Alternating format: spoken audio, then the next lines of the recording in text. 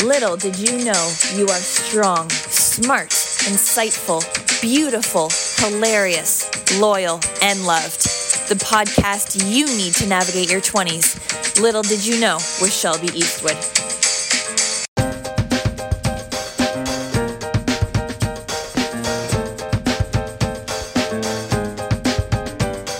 Hi, friends. Welcome back to Little Did You Know. Little did you know that I hate Mondays. And that's why I think I put this podcast out on Mondays, because I hate Mondays so much. Like, I hate Sundays too, because like the day is off and you're just like, I want to relax, but then like the knowing that you have to go to work or you have to go to school or you have to do whatever the next day on Monday, like just makes Sunday worse. You know what I mean? Fridays are my favorite day, because you literally have to get through 6 or 8 or 12 or however many hours you work, and then you know you got 2 days ahead of you, which is nice. But Mondays suck. Mondays suck monkey butt. So I think that's why I did this on Mondays. So there's your fun fact of the day. At least on a positive note, next weekend is a long weekend for us here in Canada, which thank Queen Victoria, because it's her birthday and that's why we get it off. But oh man, I'm so excited. And want to know something weird? So we always used to call it May 24 weekend because it normally falls around like May 24th. So you just call it May 24 weekend. You know what I mean? Then you know it was a long weekend in May. Where I am now, they call it May Run. That is the weirdest thing I've ever heard in my life. Like, why May Run? Where are you running to? Where are you going? And when they were talking about that, I'm like, what the heck? What is May Run? Like, is it like a race? Is it like a marathon? Like, what is this May Run thing? Apparently, it's a long weekend in May. Who knew? Little did you know that it was a long weekend in May. And so that's weird. I still won't call it May Run. I refuse to, because it's May 24, and that's what we grew up on, or the long weekend in May. Anyway, that's my rambles. Yeah.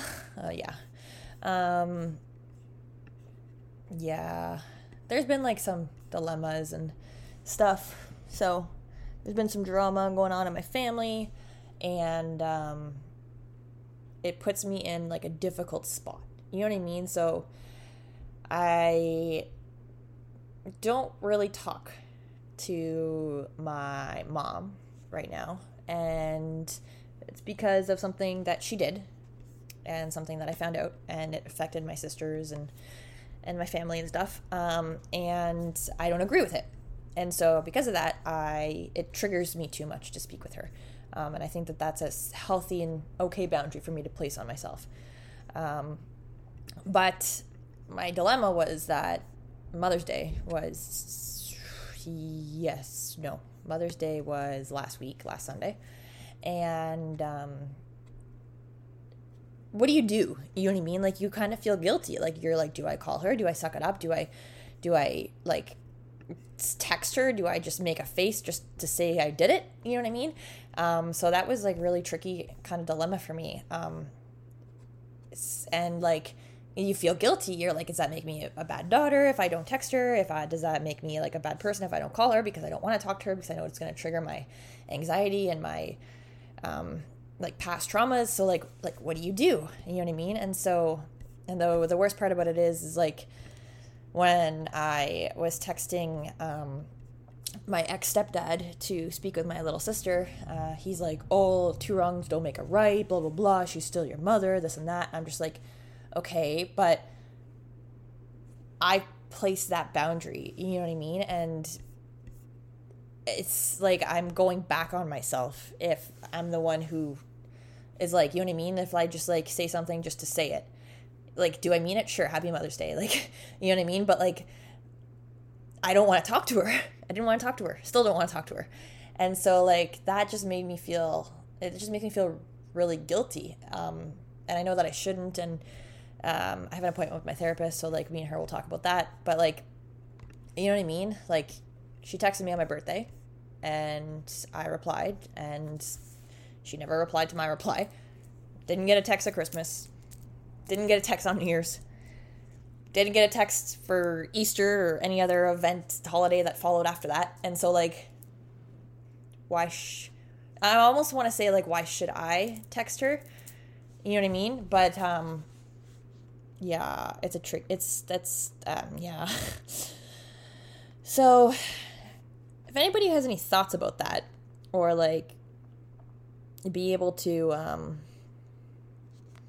help me out there, not even help me out, just like kind of like, if anybody's ever been in that position before, I'd really like to know your I'd really like to know how you kind of navigated that situation and stuff. So let me know. Send me a DM. Let me know. Because any tips would be greatly appreciated. Like what would you do if you had to place a boundary on a family member? You know what I mean? Like, and does it make you feel guilty? How do you get past that feeling of guilt? Because that's a tricky one. So yeah. Anyway, enough about that for now. We have a great guest in the waiting room, so we're going to take a quick break and we're going to get him on.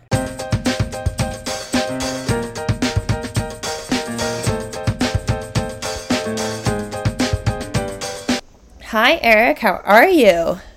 Hi, Shelby. I'm great. Thank you so much for having me on. I'm really honored to be on your show today and to be able to speak to your 20-something audience is really cool.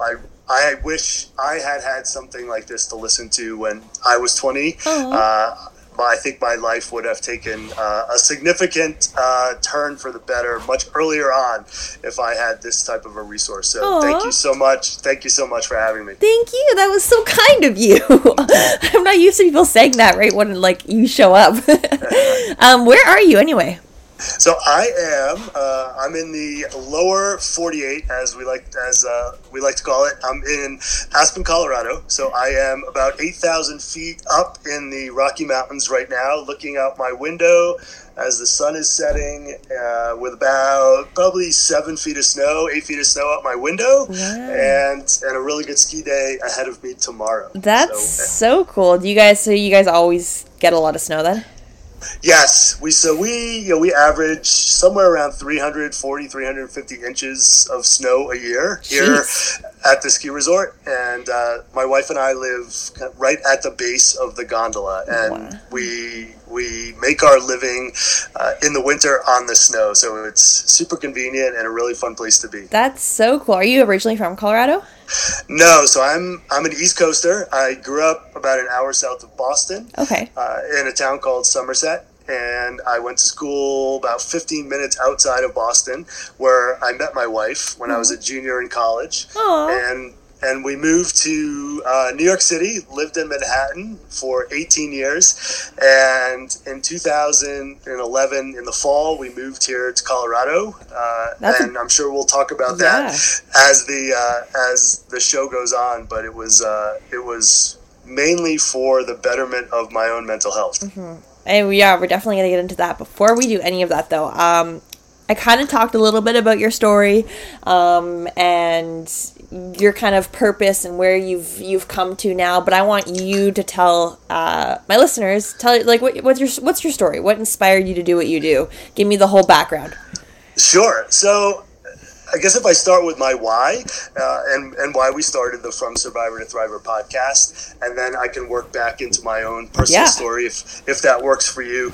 And so really it's become a dream of mine for people to be able to speak openly and honestly about their mental health issues and have those conversations without having any fear of judgment. Mm-hmm. And so in November of 2020, right before the start of ski season, my co-host, Mark Fernandez, who is a very, very close friend, as well as a colleague here, a ski instructor in Colorado, he and I started toying around with the idea of the podcast. We had both been through decades-long mental health journeys, which, as we'll talk about, can be very nonlinear. And the very idea of a journey is that the journey never ends.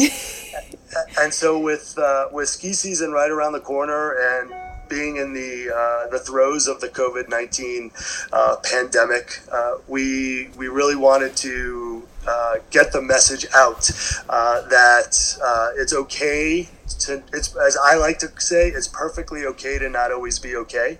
And we really wanted to start to shatter the stigma around having mental health conversations and give people a platform. And for us, it's become a storytelling platform to be able to share their story, show others that they're not alone, and most importantly, help others find their voices. And all of that, for me, really stemmed out of let's call it almost 5 decades now. I just turned 50 in October, and of my own mental health journey and the ups and downs and the nonlinear aspect of it all. And it as far back as I can remember, I was probably 7, and I knew there was something different. I didn't know what it was, and it ended up that I was suffering from anxiety and severe OCD. And for me, my OCD manifested itself in 2 different ways. Both the physical manifestation of OCD, I think, which we're all familiar with, straightening things neat, being very neat, counting, rituals, all that. But it also, there was a second piece of it, which I came to learn about much later on in life, which was intrusive thoughts. And these intrusive thoughts for me were quite terrifying and quite scary, and made me feel kind of at my core that I was a really bad person, and that if I acted out on any of these intrusive thoughts, that I'd be seen as just this absolute horrible monster, and so I lived with that, and I lived with that secret for quite a long time. And in 2004, I was living in New York. I was working on Wall Street, and it all had just become too much for me, and I had what was called a dissociative episode, psychotic break, nervous breakdown, and it was at that point, I was 33. My wife finally encouraged me to seek some help.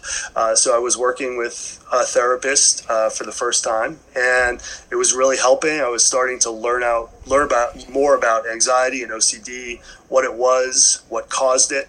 Went on medication, which significantly helped.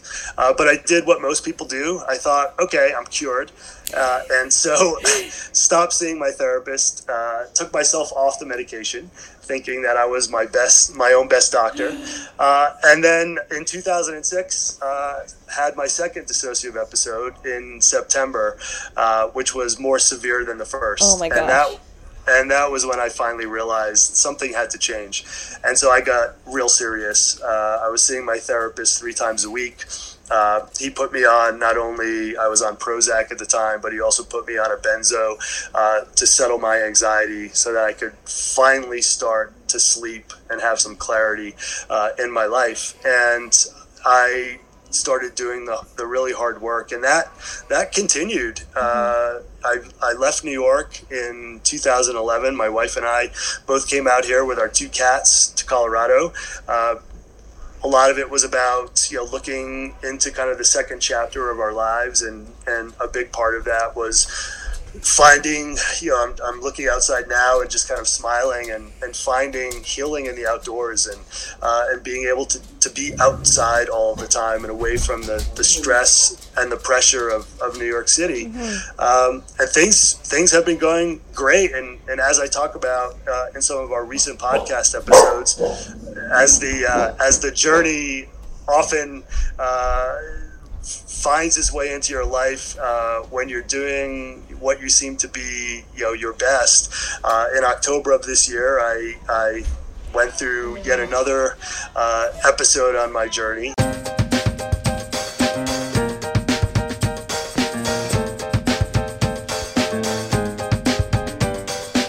That's awesome. As you were telling your story, I was kind of curious. I know this is not something I gave you as a question earlier, but just as you were mentioning it, did you mention it to your family? Because you said you realized it when you were about 7, right? So did you mention it to your family at all, or was that a very hush hush kind of thing when you were growing up?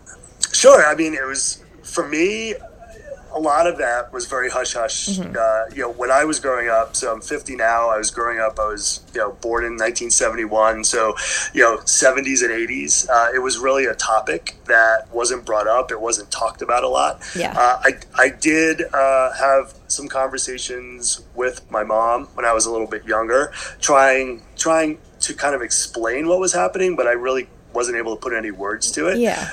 And I remember my mom did take me to a child psychologist at one point, and I kind of remember that the whole anxiety thing was brought up, but it seemed as though it was kind of chalked up more towards just school and pressure and all the things that I was doing, and that's kind of where that conversation ended until my wife and I really took my mental health into our hands a couple of decades later, and so that's crazy. Something that I've noticed when I was growing up is like my mom and because my parents were divorced when I was younger, and they always try to keep like that quote unquote perfect family image, so to speak. Like, don't say anything about this, don't talk about this, like hide about this. Do you think maybe that's like that can help to contribute to people maybe experiencing anxiety and depression and other mental illnesses at such a young age? I definitely think so, especially, and I'm thinking of some friends of mine. I've heard from so many people since the podcast came out who have confided in me, off air, texts, calls, emails, that, wow, I can't believe, you were going through that. I was going through it as well. If I had only known what was happening. And so, I think for people that come from households where there are already, issues taking place, and as you were saying, trying to put on the facade of a perfect household, as a child, you really don't want to kind of disrupt that. And you feel like that's your only place of safety and security. And so if you pull back that veil of safety and security, like, you're really not sure what's going to happen. And so I think that definitely contributes a lot. I do have to say, I give kudos to the current generation, and that's, a lot is your audience who's listening today, that they're really starting to bust open this whole conversation, and we had Erin Murphy on our show in this fall, and she's going into her senior year now in high school in New Hampshire, and she was super open about her battles with self-harm and depression, and and her family came running to her aid. And so it's really great to see with the younger generation now how this is becoming more of a kitchen table conversation, and not only our parents speaking about it, but also kids are speaking about it, and they're working together as teams to help shatter the stigma. I think I agree with that. I think, like, even when I was younger, like, we didn't talk about it much either. And I'm trying to think, like, when I was in school and stuff, it might have started to be a topic of conversation. I was in like grade 12 or something. But I think too, a lot of, I don't know if you've seen it on Netflix, the show Selena Gomez produced, 13 Reasons Why. No? Have you heard of it? No, I haven't seen it. I've heard of it. So like, it's about, like, there's a girl in high school and she gets severely bullied, and she actually she hides it for like basically ever, and she ends up taking her own life in the bathtub. And I think she's a junior in high school, I think. And Selena Gomez produced it because she's like the mental health advocate and all that stuff. And like, there's like the disclaimers that they started, because like they were the first kind of show to put a disclaimer in, being like, if you know somebody who needs help or what have you, like, that's in the show. And now, like, I've noticed other shows are starting to do that, and like that was never a thing even when I was younger, like 10 years ago, you know what I mean? So the fact that they can make and produce shows like that, I think it also helps kind of open up the conversation and make it a little bit more approachable even.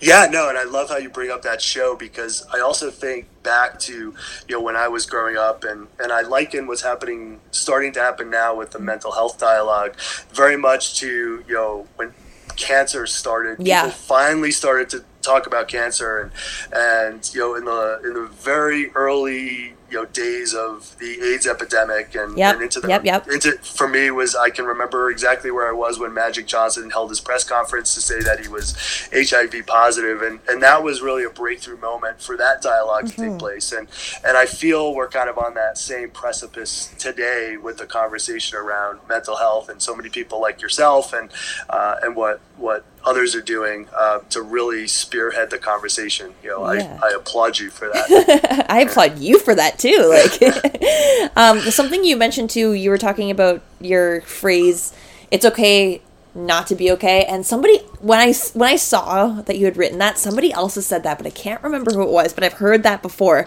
Why do you think we do that? Why do you think we hide the fact that we're not okay and we're like, oh yeah, we're fine. Like, why do people do that, you think? Wow, that's a loaded question. But yeah, it's it's funny. I've altered the phrase a little bit because I've seen so many people talk about, is it okay to phrase it this way? And is it okay to phrase it that way? And so when we started the show, I was talking to Mark, and it just kind of came out one day, and it's become my tagline. And the way I put it is, it's perfectly okay to not always be okay. Yeah. And by that, what I really mean is, there are always going to be days on our journeys. We have good days and we have not so good days, and that's perfectly okay. But I've heard so many people talk about, it's not okay to not be okay all the time. And so I would agree with that. But yeah, everyone's allowed to have their on days and their off days. But if you're consistently struggling, it's definitely time to reach out and speak to somebody. And to get back to your question about, why do we kind of hide that?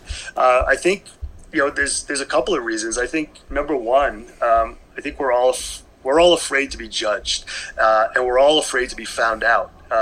And for me, there was a lot of shame that went around that, especially, throughout high school. I was, kind of a top performer academically. I was, it's funny, I had a friend in town who I was skiing with this weekend, and we were joking about, he's the captain of the football team, and, I was track and field, and so I was kind of, both. I had the academics and the athletics, and so I was really afraid of, oh gosh, if people only knew. So there was kind of that imposter syndrome going on as well, and that the shame, and then it continued as I got into college, and then especially career-wise. I spent 18 years on Wall Street and in the financial sector in New York City, where it was all about, a very cutthroat, show that tough, that persona. Toughness. Yes. Yeah. So if anybody's seen, movies, the original Wall Street movie that came out, or The Wolf of Wall Street, I'm not going to go into the sordid details of what life was like in the 90s on trading desks, but you weren't really allowed to show any weakness or any vulnerability. And so I really learned how to build up that facade. And I talk about it now as though I had two full-time jobs. One full-time job was to maintain the facade so nobody would see what was happening with me. And the other full-time job was to try to actually be who I was.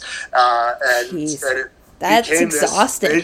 It's exhausting. Yeah. It's absolutely exhausting. And sooner or later, like it happened for me in 2004, your brain goes, okay, I've had enough. And it essentially does a control, alt, delete, reboot the entire circuitry because it just can't take any more of that overwhelmingness.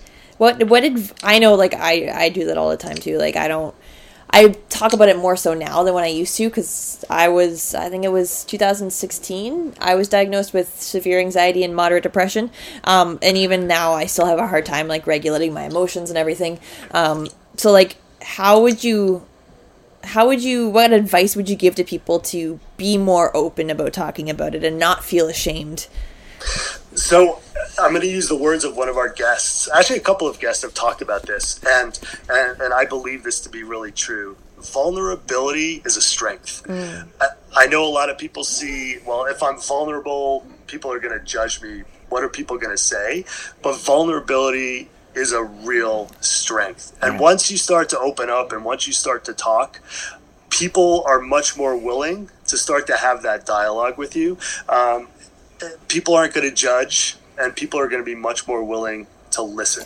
And I found that just with when I started to open up just to a very small circle before we had even moved out to Colorado, I was overwhelmed by the responses and how supportive people were. Did you find the people were almost like sympathetic or like just actually like actively listening?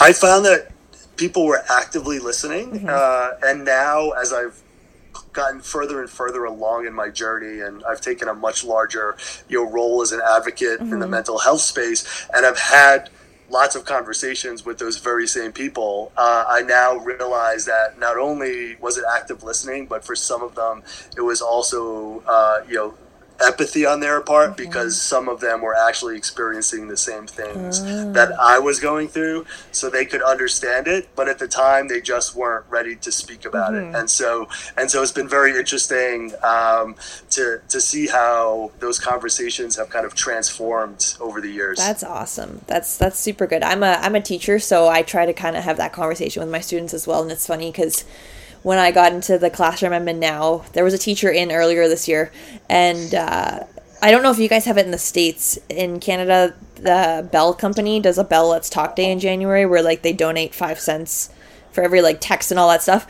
And like there's the whole other negative side of what they're doing, but like the positive side is they're having that conversation going, right? So I was talking about that with my students, and they were like, Miss, we never talked about mental health before, and these kids are in grade 7. I'm like, what do you mean? And so like every single, like once a week now, we have like some sort of conversation. We talked about the 12-year-old boy in, I think it was Utah, who committed suicide with his hoodie. So we talked about that last week because my kids are 12 years old in my class, and like they went around, all my students, they put like positive affirmations on these posters, and we went around the school and put them all around the middle school. And so like you're right, like having that, being vulnerable enough, and I think them seeing like a teacher being okay to talk about it too, it kind of gets their conversation going within their groups and outside of school and stuff. So you're right, and I see it in my own classroom too. So yeah, no, and I love what you're doing with your students, because I feel like nowadays you're never too young to have these conversations. Oh yeah. I remember back to my middle school days, and we would watch those weird black and white films in sex ed class or whatever health class it happened to be, and I think now like it's just as important to talk about mental health as it is to talk about the risks of teen pregnancy, and on some levels, and for those who may or may not have listened to our podcast, I'm not afraid to shy away from. I don't shy away from controversy when it comes to like the issue of teen pregnancy. Like there are some complications and some risks involved, but when we're actually talking about mental health, we are talking about life or death. Yeah. And so to me, the topic of mental health is as important, if not more important, than some of these silly sex ed classes. Trust me, I had to teach all the sex ed classes last year for grades 4, 5, and 6, and the questions I got, like I was just like, I oh my god, like kids were asking me like what a dildo was, and like all this stuff, and I know this is completely off topic, but like I found it easier to teach that because I like, even for them, they were like all giggly and stuff, but I'm like, guys, it's science, it's biology, like that's for me, that's easy, you know what I mean? Like I come from a science background, whereas mental health, it's almost more personal, you know what I mean? Because like not everybody can relate to it, whereas sex ed stuff and biology, like everybody's got it, you know what I mean? So yeah, no, and it's true, it's I love that you have the explicit rating, so now I can be me. And so it's kids are gonna laugh when you talk about like, oh, this is how you put a condom on. Yeah. Right? The giggles start around the room, and the questions start. Yeah. And, but suddenly things kind of go hush when somebody says, what's self-harm? Yep. Because if we know the statistics, 1 out of every 5 people suffers from some sort of mental health issue here in the United States, right? So out of 300 some odd million people, we're looking at 60 million people. And so you can only imagine when those people are kids. Yep. So when that topic comes up in the classroom of what is self-harm, what does the word suicide mean? Yeah. If you start counting off, right, 1 out of every 5 kids in that room, that thought might be percolating in their head. And so to be able to bring that conversation to the forefront and make it open and honest and something that, is no longer taboo. You may just save somebody's life by making them feel that it's okay to talk about it. 100%. And what you're saying is like giving me goosebumps, because like I literally had this conversation with them last week when I was talking about the boy in Utah, and then like I got into like the 13 Reasons Why show and stuff like that too, and I was like, guys, because they were bullying each other in the class and whatnot, and I'm like, guys, if you guys continue this, like we're having this conversation because this can happen to somebody in our class, and I don't want that to. And like you saying that, I feel that all over my body because we just had this conversation.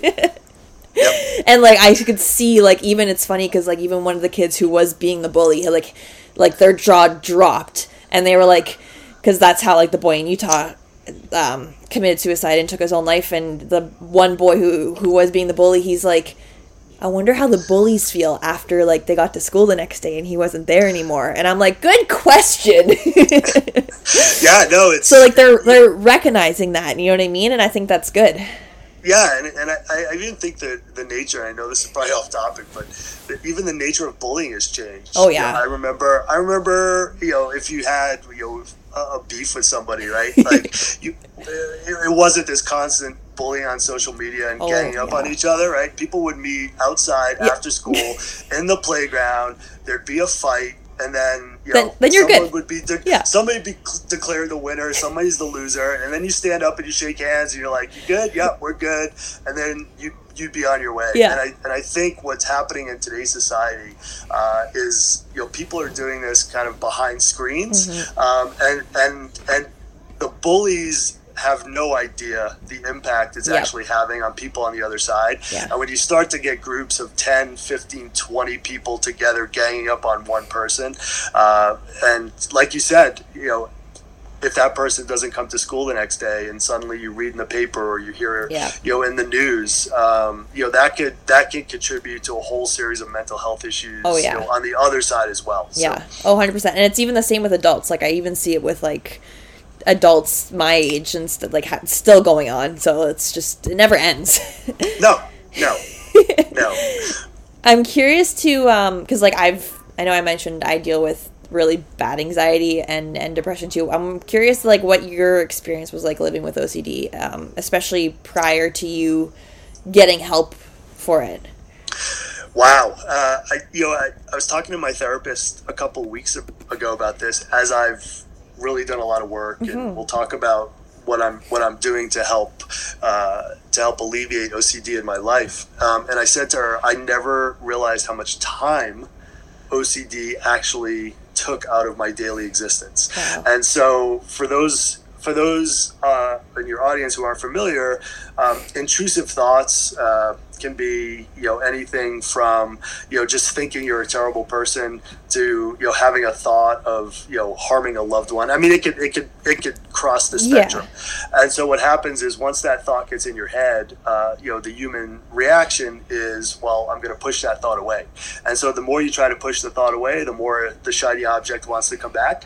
And so that loop just plays endlessly. And so then for me, it then manifested itself in terms of physical OCD, because that subconsciously for me, it was something I could control. Yeah. So I would start doing everything in threes, and then I would think, well, if I didn't wash my hands and count to 3 and it went to 4, something bad was going to happen, and my thought was going to come true, and so I'd have to rewash my hands, or I'd have to turn the light switch on and off 3 times. I would have to check the door 3 times.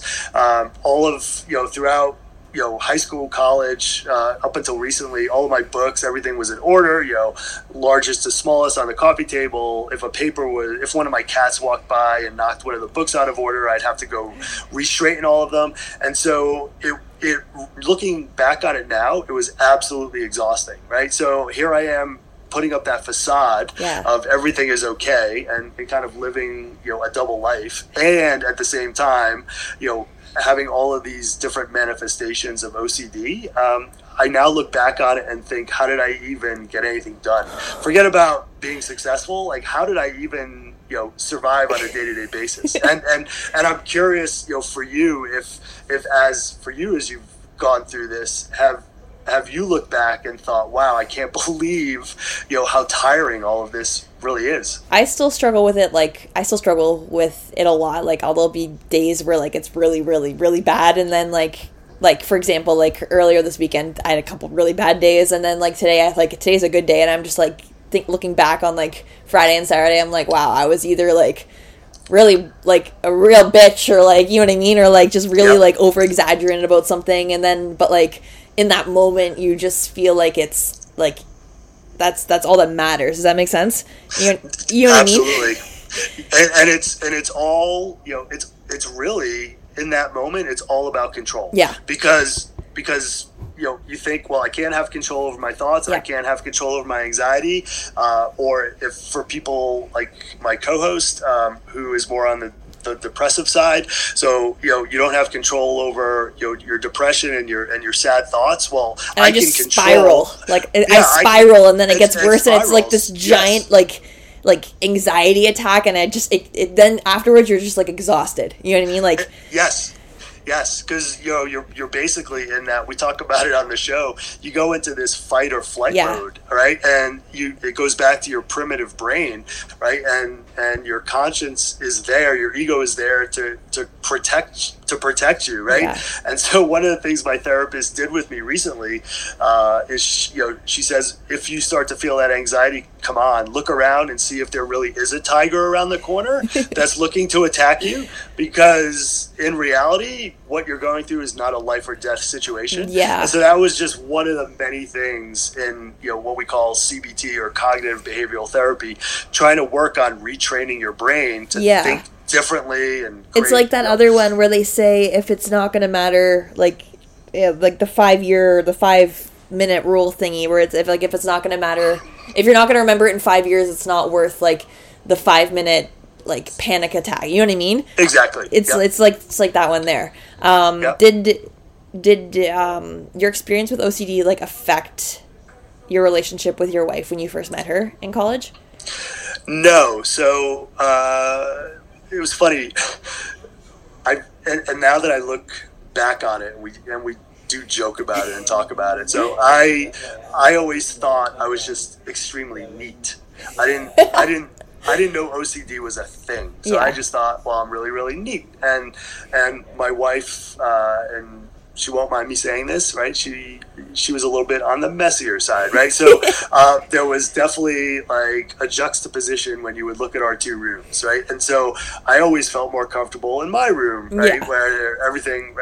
you controlled what it looked like, and like... exactly. And so I would find myself going to her dorm room, and I would straighten things out, or she'd be in class and I'd be over there and I'd be putting things away. And, again, thinking I was just this, neat person. And then, here we are, we've been married, it'll be 25 years in April. We've been together for 30 years. And I think, I'm sure she had some ideas along the way that, hey, this behavior isn't normal. Yeah. And I'm using air quotes since we're not on video. But she's been my biggest supporter along this whole journey. That's amazing. And she's walked right alongside me. And I think, if anything, it's strengthened our relationship. Yeah. And she's really helped me, not only work through anxiety and other issues, but specifically OCD. And I can't thank her enough for that. Oh, that's amazing. Yeah. Okay, I got 2 more questions for you before I let you go. Sure. What is you can take this any way you want, relationship, mental health advice, life advice. What is the best advice you've ever received? Wow. So there's 2 pieces of advice that I received, if that's okay. Am I allowed to give 2? Of course. So the first came from my therapist, and this, she said this to me. I called her, it was, 7 a.m. I was in Maui in October. So it was probably noontime here in Colorado. And I had just gone through the throes of a panic attack. And I said to her, I can't believe this is happening again. Why is this happening? I can't go through this again. And, right after she said, well, we're getting you on the next plane on the red eye home to Colorado, and we're going to work on this. She said to me, I want you to write this down. And she said, grab a pen and paper. I said, okay. And she said, I want you to write down the following words. And she said, you should thank your brain for letting you know that you're ready to take the next step on your healing journey. And that, in as kind of discombobulated of a state that I was at the time, it made a lot of sense. She said, your brain is telling you you're ready to go deeper, and it's time. So that's one amazing piece of advice. The other, and this came from, I've heard it from some other people in conversations, but it really struck me. We had a guest on our show who happened to grow up less than 20 minutes away from me. We didn't know each other in our childhood. Wow. We met through our mental health advocacy, her being on the show, and it was during a pre-call that she and I were having, and we both discovered that we had suffered from very similar intrusive thoughts. And so she was really the first person to this day that I've ever had that conversation with, where we've actually talked about intrusive thoughts. And she said to me, she said, you are not your thoughts. And she said, and that's something that she worked really hard with in her healing journey. And so it's something that I've taken with me very recently. When I do start to see those thoughts kind of come in and out of focus, is that idea that you are not your thoughts. That's awesome. And your thoughts are not actions. I like that one. I like that one a lot. Okay, last one for you. I like to ask everybody this one. It's kind of like my little ritual routine now, I guess you could call it. If you could go back and tell 20-year-old Eric anything, what would you tell him? So I tell him a few things. First, I would tell him, make sure you marry Amy, which I did. So that's so that one you can check the box on that one. But the first thing I would say is you don't have to live in silence. Find somebody you trust, whether it's a friend, family member, loved one. Tell them what is happening. Like, reach out and find that person who is not going to judge you, and sit down and say, I just need you to listen.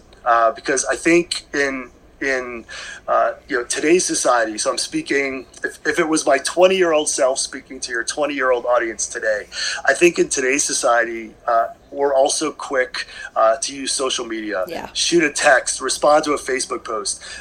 We've lost the art of listening. And often all we're looking for is for somebody to listen, and for somebody not to even say, hey, I think you should do this or that, or make a suggestion, but just by being able to share your story.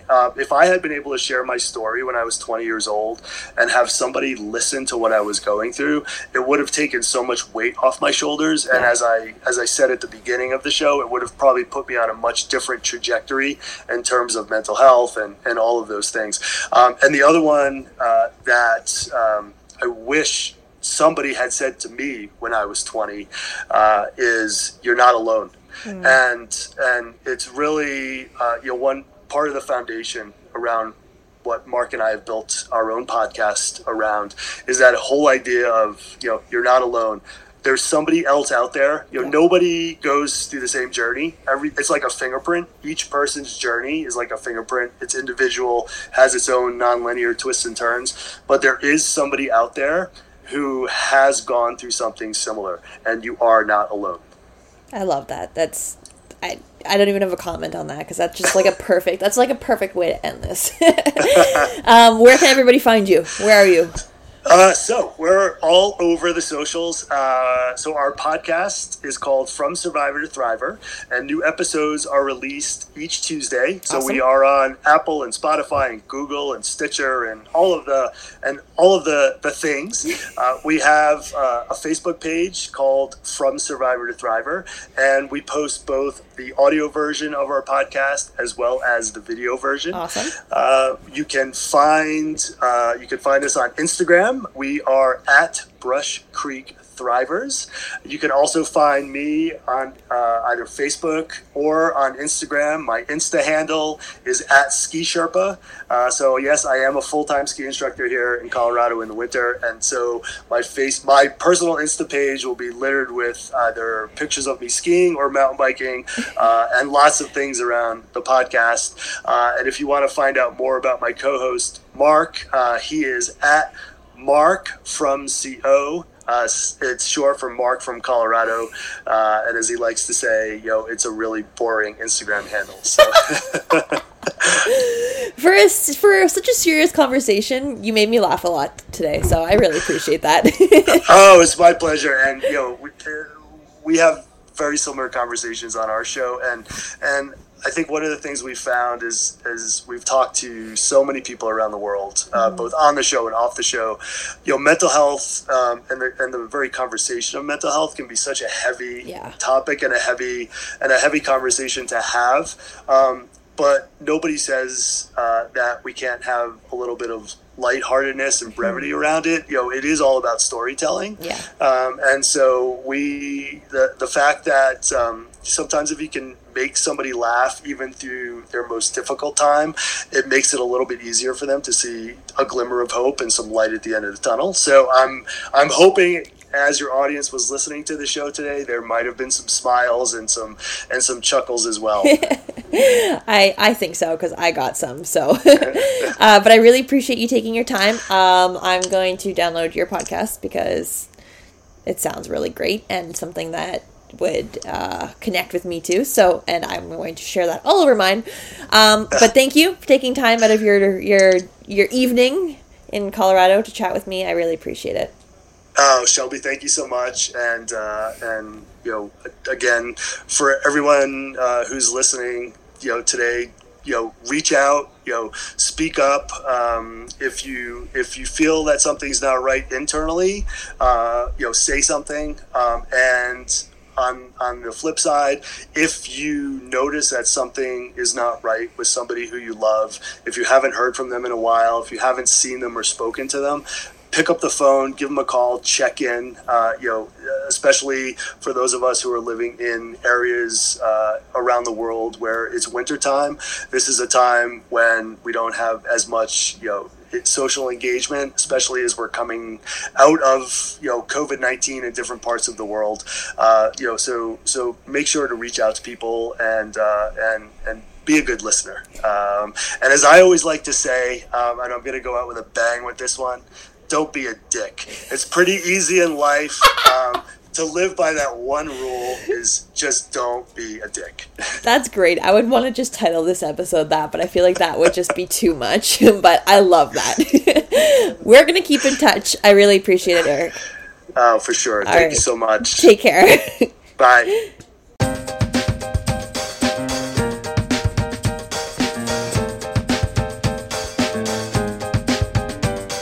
Oh my gosh, he's literally so fun.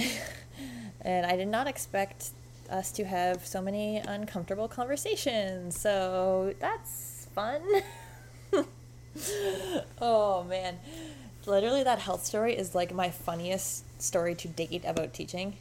It's just, if you aren't nervous to talk about something uncomfortable, and you're open to talking about uncomfortable things, then I think it makes it a lot more receptive, especially to other people, and it makes the conversation much more relatable and personable.